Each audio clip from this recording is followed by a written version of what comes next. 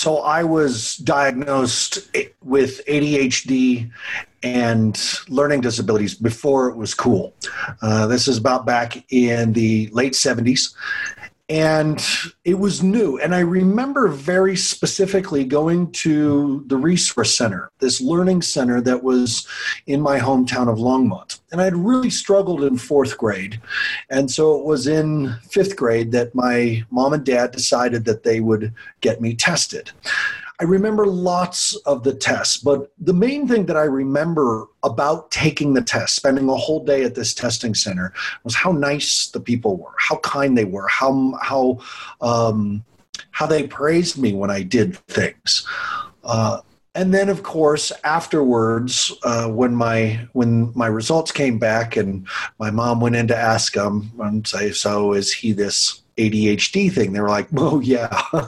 And, I had a lot of learning disabilities. And when I was told about these things, and I was an early Ritalin taker, but when I was told specifically about the learning disabilities, I don't ever remember really knowing what that meant. Just that I had trouble learning some things. And math has always stuck out to me as something that I had trouble learning. And what it always felt like to me, and this is something that I want parents to really understand, is that in the late 70s and the early 80s, strength-based conversations with your child were still something that we were discovering. So it very much became a piece about you have disabilities. This is a dis-ease. This is a struggle you have, and you may always have it. And we're going to try to change your diet, and we're going to have these pills. And quite frankly, I don't know if I would have made it through high school or junior high without Ritalin.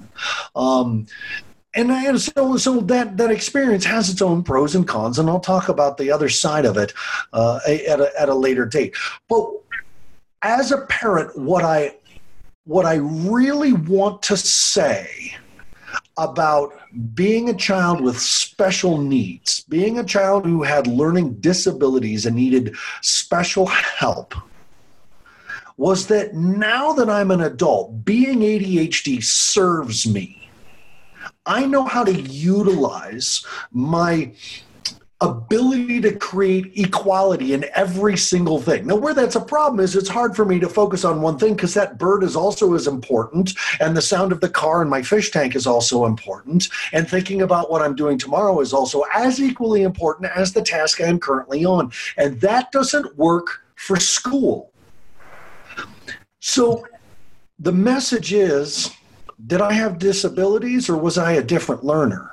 Did I need different kinds of teachers? To help answer that question, my guest today is Dr. Elaine Fogel-Schneider, and she and Dr. Deborah Ross Swain have just finished their book, Confidence and Joy. And this book is going to help parents get the language, get the strength-based concepts around the struggles their kids are having, and help them reframe this experience for kids, primarily because they're reframing it for the parent. And they're giving the parent active strategies and how to support your kid who's got differences in learning disabilities, and maybe developmental delays. So thank you for joining me on Beyond Risk and Back. Today's podcast is called Confidence and Joy, and my guest is Dr. Elaine Fogel-Schneider. Honestly, I was just working my way up to death. I thought about killing myself every day. I was using all the time, and that's not a sustainable lifestyle. My brother shot himself because of drugs. When you are using technology to lure children for sexual purposes, there's a couple of problems that concern me. But I remember feeling kind of relieved after hurting myself. Do you have any idea how much you were worth? I like to say it this way: great people are really built in the furnace of affliction. Our teens are navigating a world of information anarchy and increased stress and pressure. Drugs are glorified more than ever before, and there seems to be a suicide option that didn't exist prior. As adults, we are responsible to provide the help at-risk teens need. Have teens changed, or is it just the world they live in that's different? Is this why so many teens are traumatized or triggered? My name is Aaron Huey, and in 2009, I opened a home for these teens with the hopes of giving them a second chance at creating the life we all know they deserve. Now I want to give parents the information that contributed to our success and to support them in navigating the at-risk world. These are the stories told by the teens and the techniques used by experts to help them. Welcome to Beyond Risk and Back. Dr. Elaine Fogelschneider, thank you so much for joining me today. I really appreciate your time. Well, thanks for having me, Aaron. It's a joy to be here. Please, let's start with your ETR, the Earn the Right, your moment in the sun, the bio, the how did you end up with the DR in front of your name. Tell us about yourself. Tell us about the experience that you have. Well, I think I have a little similar experience to you as far as my background, because I was a child that had a speech delay, but it wasn't really diagnosed until I was in college, going on to become a teacher at one point.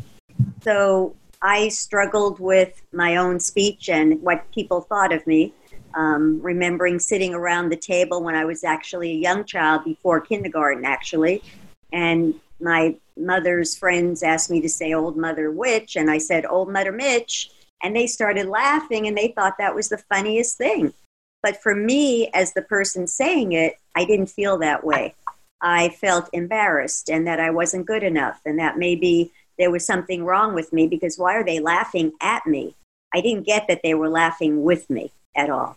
So my background begins there, and then onward as a speech and language pathologist, because I once got into the training for myself. I thought, this is a nice field. I would like to do that myself. So I went on to that and have been working with children for a very long time in school systems, in private clinics, and had my own practice.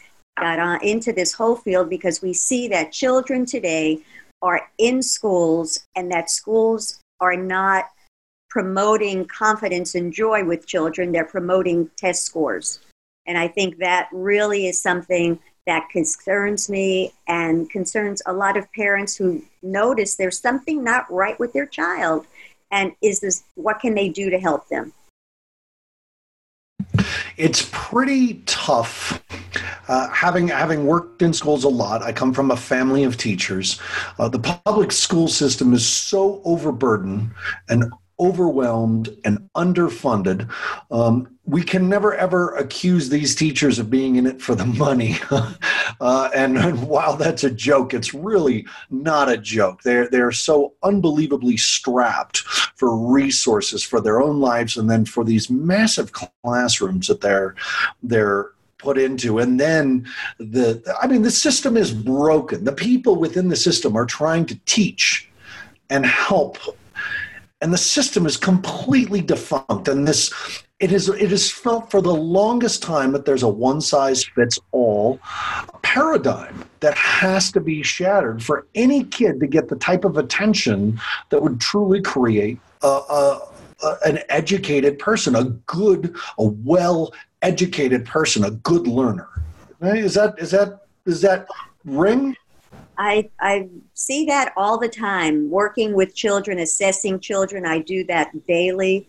What I find out is that the parents themselves go to the teachers, are looking for assistance. And what happens is that the teachers, like you said, are so immersed in the amount of work they have and the student overload that it's not that easy to meet the needs of each child that's in the classroom. So with that being said, I want to jump into the work that you do. How do you begin to recognize that a child actually has a need outside the normal classroom energy that's going on, as a parent and as a teacher? Because I've got both parents and teachers listening to this podcast. What are the signs that this kid is? They're stringing along, they're copying on the side. They don't actually know how to read. They're really good at faking it and hiding in the corner. You know, you say something so enlightening here, because so many times the child, when they're younger, as a preschooler, they seem to be getting along just fine. You know, they're playing in the sand, they're climbing up the slide, they're swinging. they don't have these, quote, symptoms or signs because the demands are not made of them to sit and to look at a book and to read and to decode what they're reading and then to even go on to spelling. We don't know about these types of difficulties until the child does get into school. And many times, like you were saying, that it was until the third or fourth grade, many children are suffering in kindergarten, first grade, second grade, until the light goes off and someone is saying, wait a minute, my child is not learning like your other children in the classroom. There's something we need to do. And we see that the signs are there, but many times they're not detected until the child is in an academic setting. They have to sit and read. They have to try to figure out what the book, the story was about. And we see that it gets worse and worse from kindergarten on up if the child has those difficulties. And those signs are, they're struggling. They may look like a child who's not finishing their work. The teacher may see that they're having a difficult time focusing on the assignment. They get up out of their seat. They can't sit in a circle when it's circle time to listen to a story. They have to bang on something. They have to get a lot of deep pressure in their system to feel that they can self-regulate themselves. So there are many different little signs along the way, but many times they get seen more noticeably when we have science, we have our spelling, we have our math, we have our reading that we're requiring the child to accomplish. You said the words deep pressure, and I like that. I think, I've worked with a lot of men's groups, and I've worked with a lot of boys who struggle in school, as well as girls. And one of the common conversations that happens around in men's groups is the idea that the education system is designed for girls. And the more we take out that physical component, and I'm not saying girls don't suffer when we remove physical components and creative components and expressive components, but it does seem, at least this is the conversations that I've had, that girls are more able to do what the teacher says, stay in a circle and listen attentively, because girls are expected to toe the line and play along much more than boys are.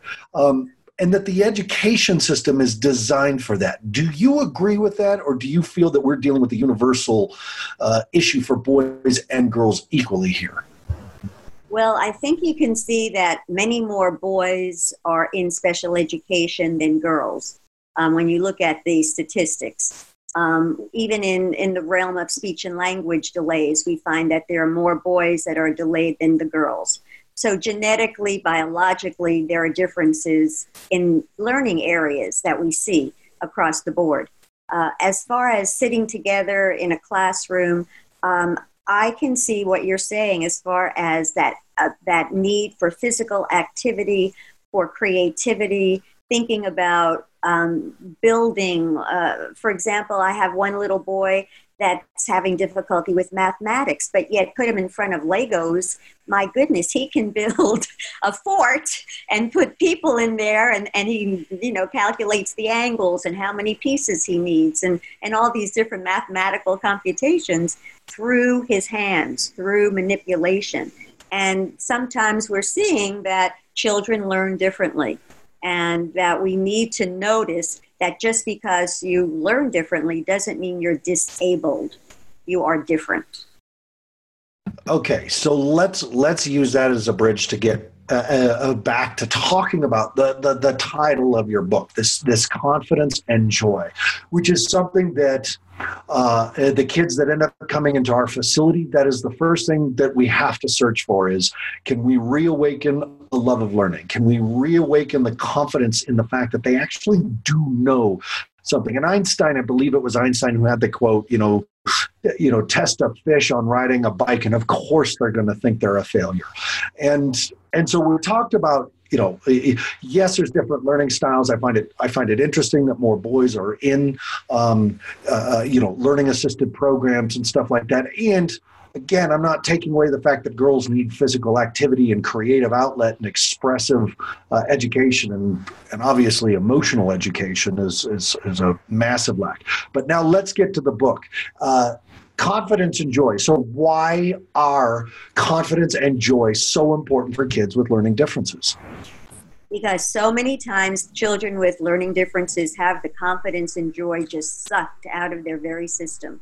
They are robbed of that confidence and joy because so many times they're hearing, you can't get the work done, you're not good enough. They're being compared to other children, even in their own family, as well as in the classroom. So your sister can get that done, why can't you? Or he can sit still and listen and you have to move around all the time.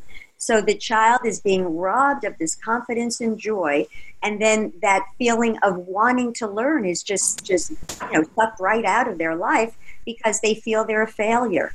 They feel that they can't do anything right, that they don't measure up to their friends who may have no trouble reading or spelling, and yet they start to see that they're different. And with that difference becomes anxiety, like an angst for even going to school. One little girl was having some of this anxiety, knowing that she is different, and her mom would drive her to the school, and she would have a meltdown and would not get out of the car. She just would not get out of the car, and her mother struggled day after day after day trying to get her to go to the school. Because she was such a failure in her own eyes, didn't measure up, she didn't want to go to school. She had anxiety around it, and she needed to get some confidence in herself, some joy about herself so that she would go to school. And she and the teacher figured out, the parent and the teacher figured out a plan for her that was very successful. That actually got her out of the car. I have to say that in fourth grade that I was talking about struggling, I know my mom and I will laugh about this now, but every day, just as math class started, I was in the nurse's office with a stomach ache and calling my mom. And some days I sat through math and miracle of miracles was fine once that hour was over, or sometimes mom came and picked me up. That was a big part of my fourth grade year. Now, having said that, I got diagnosed with learning disabilities, and we're not just talking about learning disabilities. We're also talking about learning differences. And I want to understand where you see the difference. And is one better than the other? Is one easier than the other? And how do you intervene so that you can find out which is which? Well, there is the learning difference. Looking at that is that every child learns in their own way. You have a difference, a learning difference, when you may have difficulty in your own learning style. For example, we can be visual learners, we can be auditory learners, we can be kinesthetic, where we need to touch and feel, or you can be a combination of all these different learning styles. But what comes into play is when a child has this difference and it interferes with his ability to learn. So a child with a learning difference can be very bright and very smart and can pass tests for intellect, cognition, for thinking. But it's when they have to adapt their learning to the school situation and to spelling and to math, like you had difficulty with mathematics as you're talking about, that's when the difference comes across. But there may not be a difference that raises to the bar of needing a special education or IEP, an individual education program. These are children that might be under the radar. They're sitting in the classroom, they're not saying a word. They're in the bathroom when it's time for math. They look like they're wandering or that they're not focused on the work. They can't complete an assignment. It's not that they have such a severe disability that they need special education where they need special services, but they have a difference that's affecting their way of learning. So we have a combination here. We have differences and we have disabilities. The learning disability is something that the American Disability Act idea, individuals with that Disability Education Act, gave the right to children who are academically suffering to have special education, to have supports in place. And there are also those children that may not rise to the bar of needing a full-blown IEP, but they may need what we call a 504, which is a way of accommodating their needs in the classroom. So for a child, for example, that's having trouble reading, if you give them extra time to read, say, a quiz that they're taking. If you give them extra time, then they will do better. So maybe the 504 would say when John has an exam, he's to get additional testing time. Or maybe he needs to be in a room all by himself because he's too easily distracted by all the other children in the classroom and all the noises. So we take a look at the distinction between difference and disability, because my co-author and I felt that there were so many children with differences that were being missed, that were not being taken care of in the way they need to be taken care of so that they can succeed. And these are the children that are struggling, that have failures, that think they're just not good enough. So you mentioned an IEP, an individual education plan, and you write extensively about 504s in your book. And my facility has a school. We have an accredited school here at Fire Mountain, a middle school and a high school.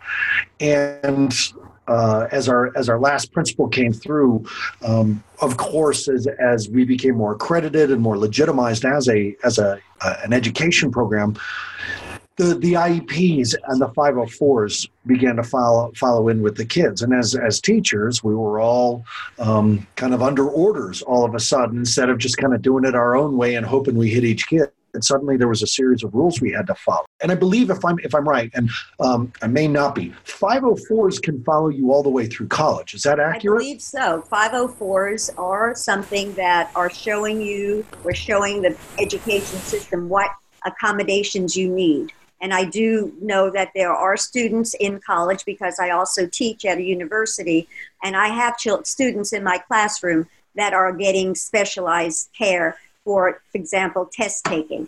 One student that had a hearing loss had a note taker that was part of her academic plan, so somebody could take the notes for her. She had someone who was sign language, sign reader, so that in her class there was other people with her that would presenting her with sign language so that she could understand what I was saying as I talked about communication disorders. And so, yes, it does travel with you, and there are systems in place for students who are in college to receive these additional services. Who issues the 504 and who issues the IEP? Do you have to have a therapist? Is it the district that does it, or the counselors at the school? And I also, just on top of this, can you also speak to, as I was discussing this the other day, one of the things I heard, so it's rumor, is that schools are hesitant to create a 504 because it requires extra funding, which means they have to spend money out of the budget on your child for a 504. So they tend to be pretty stingy. First question is, who issues the 504? Who issues the IEP? Are they limiting 504s due to monetary constraints? And then how do you advocate? And advocacy is going to be a big one, I know, because it's a major part of your book. Yes. Well, okay. So we're going to look at IEPs. It's a legal document.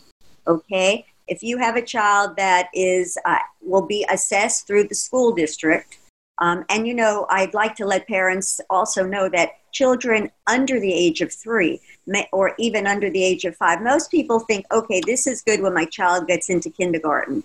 This is when he'll get special education if he needs it, or services. But I want families to know that there are laws in place, a federal law that allows children from birth to 3 to have intervention, and also from 3 to 5 preschoolers. So if a family feels that their child has these difficulties, then they can go to their school district and request an assessment. Everything starts with the assessment. It starts with the parent's request, or perhaps a teacher's request if the child's already in the school. But it needs to be requested, and then the schools have legal obligation to assess the child. And usually I'm working at a school district also where I do consulting work. And on my team, I have an interdisciplinary team of a psychologist, myself as a speech and language pathologist. We have a nurse, we have a special ed teacher, and even a general ed teacher. that assess this child and come up with a total report for the families of what we've observed to determine if the child has a learning, is going to need special education. One of the 13 factors, they can have orthopedic handicaps, they can be visually impaired, they can have learning difficulties, but we come up with a plan for the child. We do not diagnose in a school district. They do not diagnose, but we will come up with a plan to meet the child's needs. We see lots of children right now on the autism spectrum that are receiving services. We see children that may have other difficulties, related services, speech and language, that are also receiving services. So the IEP is an official legal document. It's drawn up by the team. The parent is a very important part of the team. And when that document is signed, it's signed by the parent who will agree to what the goals are for their child, because it's a written document where it lists the baseline of the child, how the child performed at the assessment. It's listing how they scored on the various tests that were standardized tools that were used to determine the level of the child. And then we're also looking at what would be the goals for the child and the best place that those goals could be met to determine where the child will meet those needs, whether it's in a special day class, whether it's getting other types of services, or perhaps the school district will not offer services, at which point we see many children that have differences but may not come to the level of severity that is needed to be in special education. Now, so if the parent goes through the steps, and I want to go through them again, that was great. You request an assessment. The schools have to do the assessment. You receive the report, and then you may get a plan unless the school decides that all these eyes and ears and brains are looking at the kids' learning abilities.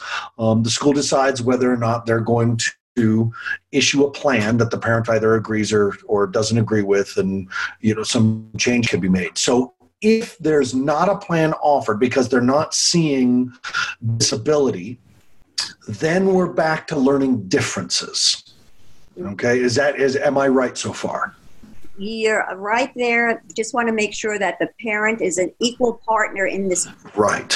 So it's not something that's thrown onto the parent, but the parent is part of the discussion about the needs for their own child. Right. So that parent has to take a part in this. You can't shuffle them off to the school and let the school do all the work. Makes perfect sense.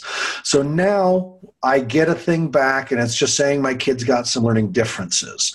Now, whether I get the learning differences or there's some actual disabilities, you talk a lot about the confidence and joy robbers, and so now I have a plan I'm working with, or maybe I don't, but the teachers are aware that there's some differences involved, and now I've got to navigate these joy robbers. So tell me what they are, and specifically, is it teachers? Is it other kids? Is it the material itself? Is it the curriculum? Is it the teaching style that we've somehow all seemed to agree on? What are my joy robbers here? Yeah, there are so many joy robbers that come along. And just before I get into that, I just want to make sure that with that IEP that we realize that parents are together with the team in a meeting. There's a meeting that occurs there. It's not just the teachers tell you. The family Right. are there for a meeting. And if they can't make the meeting, it could even be done over the phone. But they have to sign off onto that plan. Really quick, is the child involved in the meeting as well? So, yes, the child can be there. For younger children, they may not be there for a 3-year-old or a 4-year-old. But for the older children, when I've worked in school systems with older junior high and high school, many of those children are coming to the IEP meetings. Because once an IEP is in place, then when there's a subsequent triennial every 3 years, when the team comes back and does measurement testing, then standardized testing, the child can be there as well to see if that needs to be changed, the goals that are on the IEP. And then yearly, these goals are also looked at. So the IEP is it's a process. It's not just a piece of paper. And so the robbers that you're asking about come at you at any time, at any place. You can have joy robbers, for example, in school where a teacher will tell the child, what's wrong with you? You can't get your homework done. You've had an hour just like everybody else. You're going to stay in at recess. They're going out to play. You're going to have to stay here and get your work done. That's a joy robber right there. The child doesn't have the ability to be focused. If he did, he would. He certainly wants to go out and play with his, classmates. So we've got robbers that can occur in the school system itself by teachers that are not sure of the child's skills, and I think that they're malingering when really they're not doing it on purpose. They have a deficit. They have a difficulty that needs to be addressed. You can even have it, I've heard, when parents take their kids to, say, soccer. Here's an extracurricular activity. They're going out to play with their, team, and they are now not in academics. They don't have to spell. They don't have to read. They can just play a sport. And because they may have attention deficit activity disorder, there they are not looking at the coach, and now the coach calls them out and starts reprimanding them in front of their other teammates. That can be a joy robber. Like, you're not listening to me. You can't follow the drill. What's wrong with you? I only gave you 3 steps to do. So that can occur at any time in an extracurricular activity, which we promote highly in our book, because this many times is a way a child who has a difference can excel, and they feel confident, they feel joyful, they did something, they can accomplish something, and they're being noticed for that. So these joy robbers can happen any place. It can happen within the family.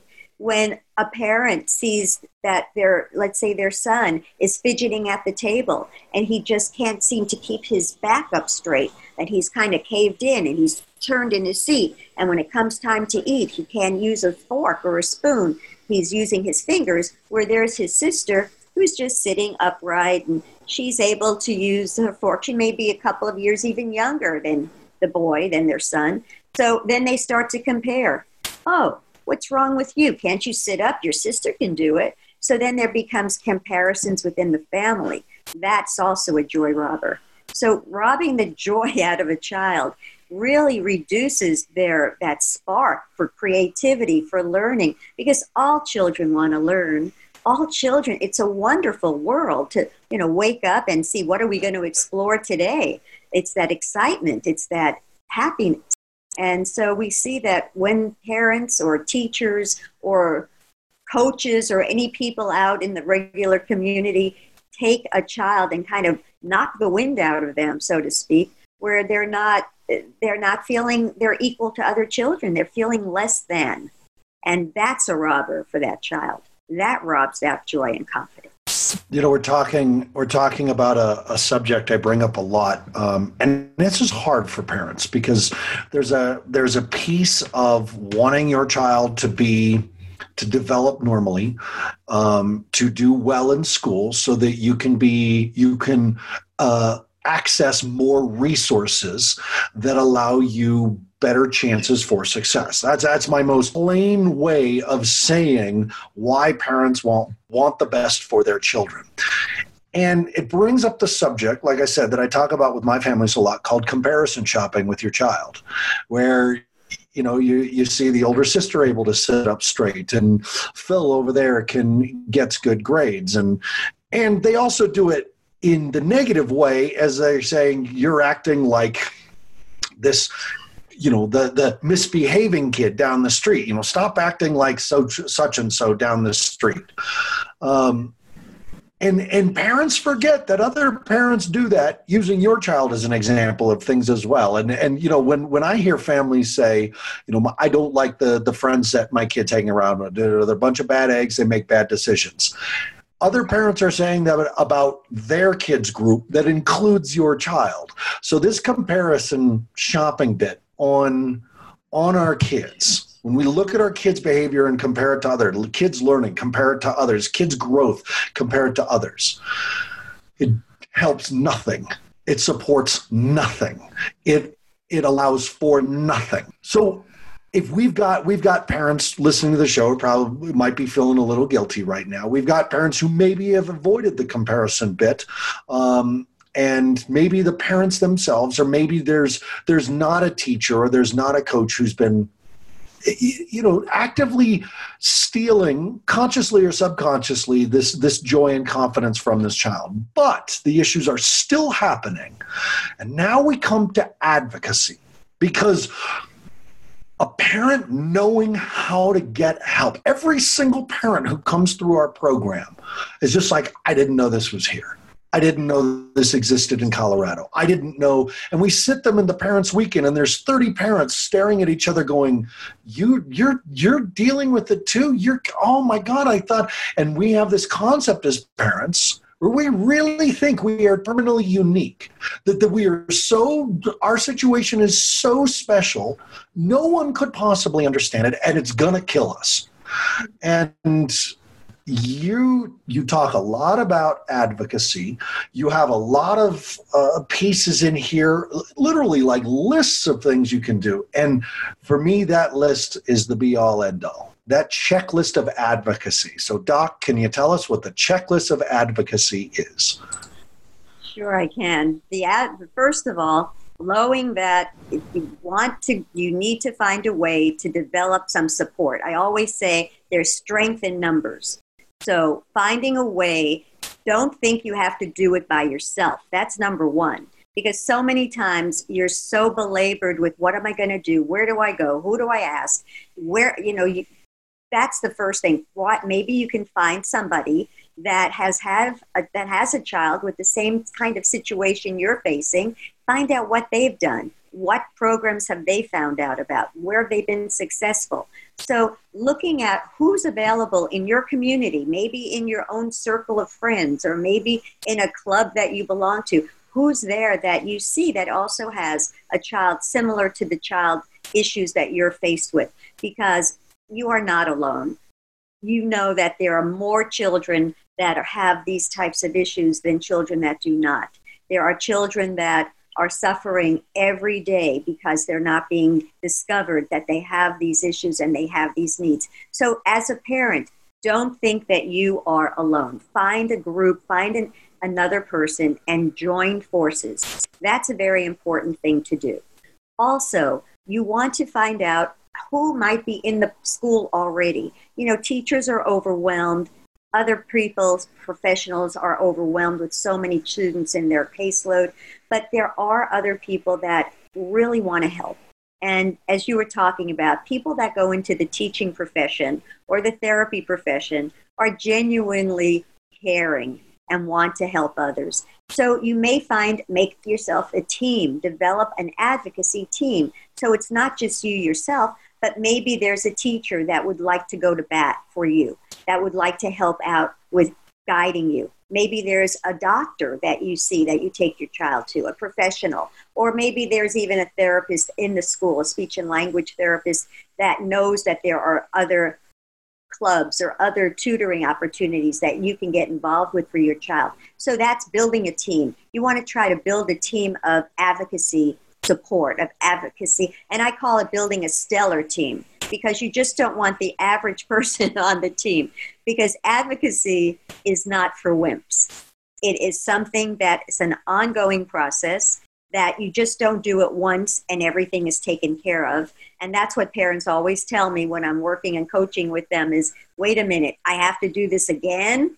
Yes, you do have to do it again, because it just doesn't happen once. The child is moving from one class to another class, one grade to another grade. You have to follow up continually. It's not, I do it now and it's done forever.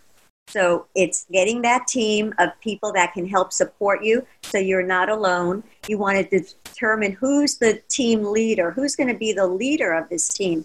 So if it's the parent, then you have to say, I'll be the leader, step up to that, and realize that you'll be the one who'll be in charge of getting the meeting to happen. If there is an IEP coming up or something has to happen at school, can all these people come with you as added support? Or can you just do a telephone conference before so that people can give you suggestions of what to say? I just had an IEP a week ago, and the parent brought one of her friends with her who had been a teacher before, And she utilized her friend's services as being a teacher as her support at the meeting. And these are ways that parents can develop that team of advocacy that will help them and guide them. And then it's finding out what are the resources in the community, doing some homework, seeing what's out there, asking questions of the counselors, of teachers, of your physician, and seeing what kind of programs are out there. Lots of children will need additional tutoring. They may not be able to get all the services they need in a school system. As we're talking about, teachers mean to do their best, but they're always have so much more they need to do than they have time to do. So you may find you have to get additional tutoring. I have families that go to occupational therapists. I have families that go to speech and language pathologists. They get other services, behavioral services, but they're not getting them in the school system. So be prepared that you may have to discover, does my insurance pay for these services? It's a very important part. Many insurance companies now are offering services for children who are on the autism spectrum, if they've been diagnosed with autism. This is very new in our educational system where insurance companies are providing services for these children. So parents need to discover, does their insurance company cover for some of these services that a school district does not provide? You know, the school district cannot be the be-all, end-all for all the services for one child. They just don't have the resources many times. They're strapped. They may have to do things in groups instead of one-on-one. And many of these children need more of the one-on-one setting to help guide them in their own learning style. It's a lot. I'll 100% agree with you that when as a parent you hit that part where you're like, wow, this is a lot. The answer is yes, it is. And then they go through it and the child changes grades and changes schools and you got to go through it again. Yes, you do. So thank you for that. Thank you for the honesty about that. Doc, it's time for some housekeeping time as we're rounding around here to the edge. I know parents are going to want to contact you. I know that there might be some schools listening that want you to come talk with the parents. So let's start with the most outer thing. How does someone contact you and work with you or get their child with you? What is your primary source of contact?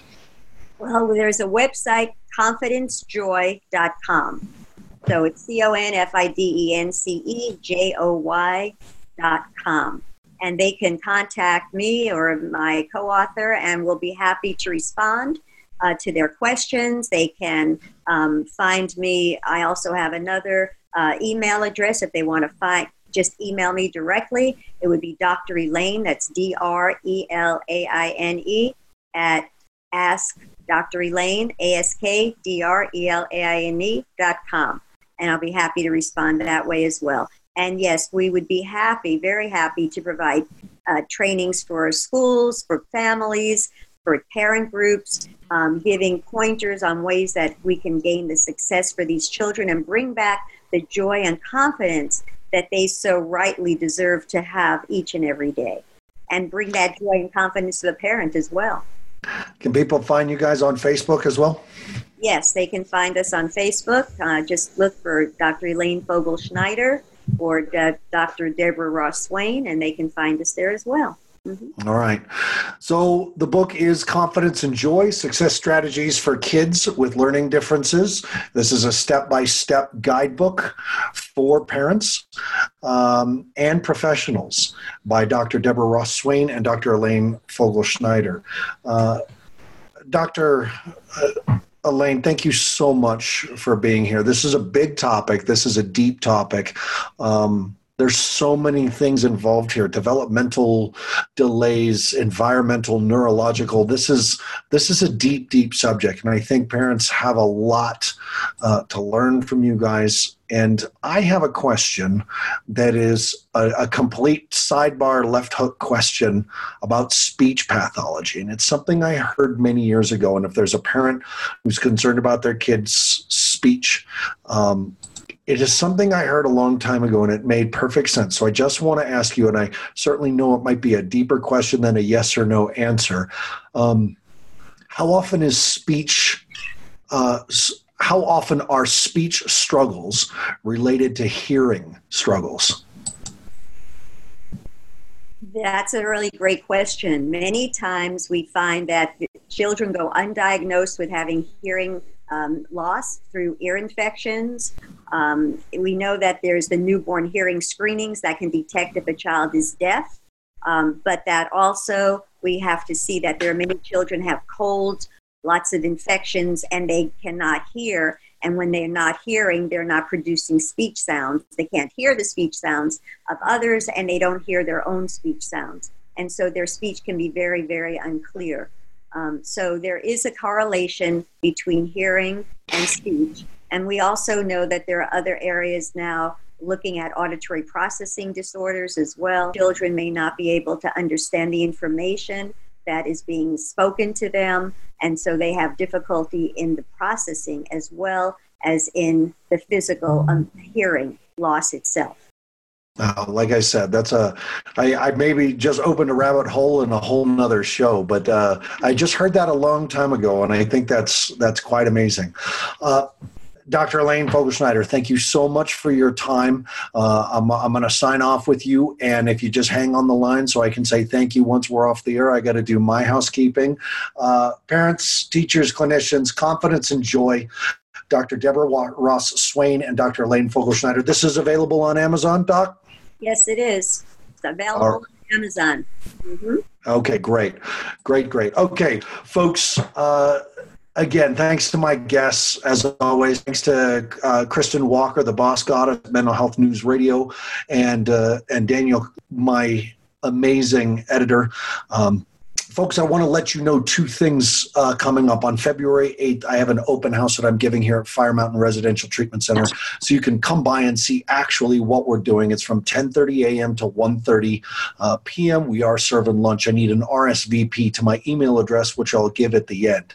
Also, it has been decided by executive order that we are offering the Parents' Weekend, which is the weekend. It is the information we give to every family as a requirement for their child's attendance at our program. The parents are required to come to our Parents' Weekend. We have decided to make that a public event, and the first one will be held at the end of March. Ticket information, location information will all be revealed soon. But if you are interested, please email me.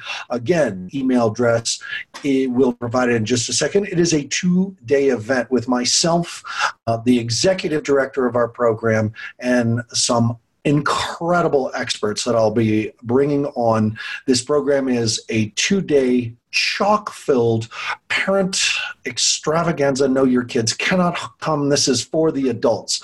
I have been speaking at schools a lot, and if you would like me to speak at your school, either email me or talk to your counselor and have your counselor contact me. And my email address is Aaron, Aaron, at firemountainprograms.com. That's Aaron at firemountainprograms.com. If you are interested in being a sponsor on our show, you can contact me as well. I also want you to email me questions that I can talk about on the show and, of course, show ideas. The mantra, families, parents, teachers, clinicians, is you take care of yourself first. You take care of your adult relationships second. You take care of your children third. Because when we do that, we are in the best possible space to deal with anything our children can throw us. Listen, like, subscribe, and share. And thank you very much to my guest, Dr. Elaine Fogelschneider. Dr. Elaine, one more time, thank you for the information. That was big stuff. That was huge information. And I know people have a lot to learn from you. So thank you for being on Beyond Risk and back with me this week. And thank you so much for having me, Aaron. And I hope I could help parents who are listening today. That's my pleasure and joy. Thank you. Fantastic. I'm sure you did. Folks, we will see you next week on Beyond Risk and Back. Thank you for joining us for another episode of Beyond Risk and Back. Join us each week for your connection to experts in adolescent health and wellness, recovery, and responsibility, and also to listen to teens talk about their lives in crisis. For more information on our program for struggling teens or me, please go to firemountainprograms.com. Join us on Facebook at Fire Mountain Residential Treatment Center or at Beyond Risk and Back. Visit our YouTube channel at Fire Mountain RTC for even more support with our parent training videos. Special thanks to Mental Health News Radio for their continued love and support of our program. Please go to mentalhealthnewsradio.com to see all of their podcasts. Feel free to email me at Aaron@firemountainprograms.com.